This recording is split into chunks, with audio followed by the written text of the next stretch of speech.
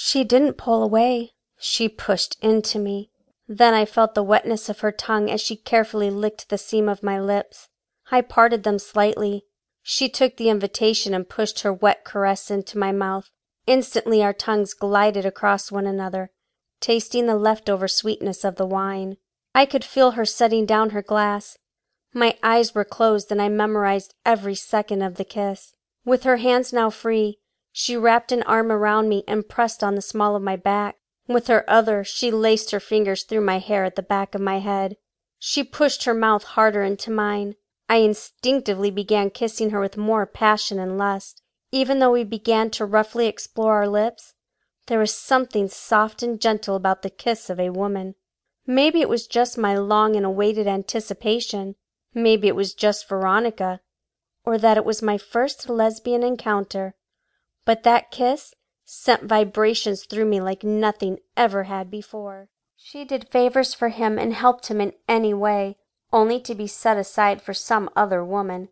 She did all the girlfriend duties and got no satisfaction in return. Well, she was sick of it.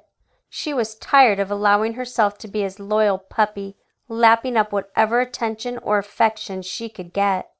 For 2 years, Sally had waited patiently, hoping he would see how wonderful she was, how happy she could make him.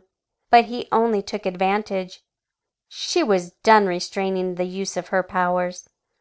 Being a witch had many advantages, but Sally was one witch who chose to let things happen naturally.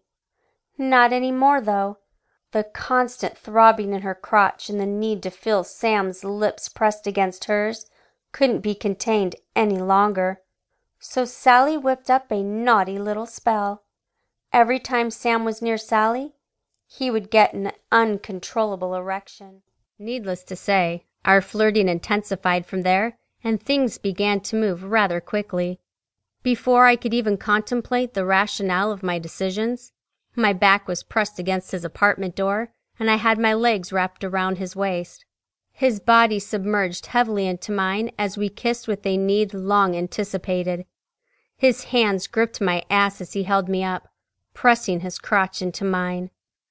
I could tell by the feel of his rock-hard bulge that he was well endowed. Desperate lust pooled between my legs. The saturation was soaking through the fabric of my jeans. I wanted, needed him inside me, but was unwilling to interrupt our intensely passionate embrace. He made me feel young and sexy, wanted and desired. Although my anticipation to feel him thrust deeply inside me grew impatient, I didn't want to rush this ravishing technique he used.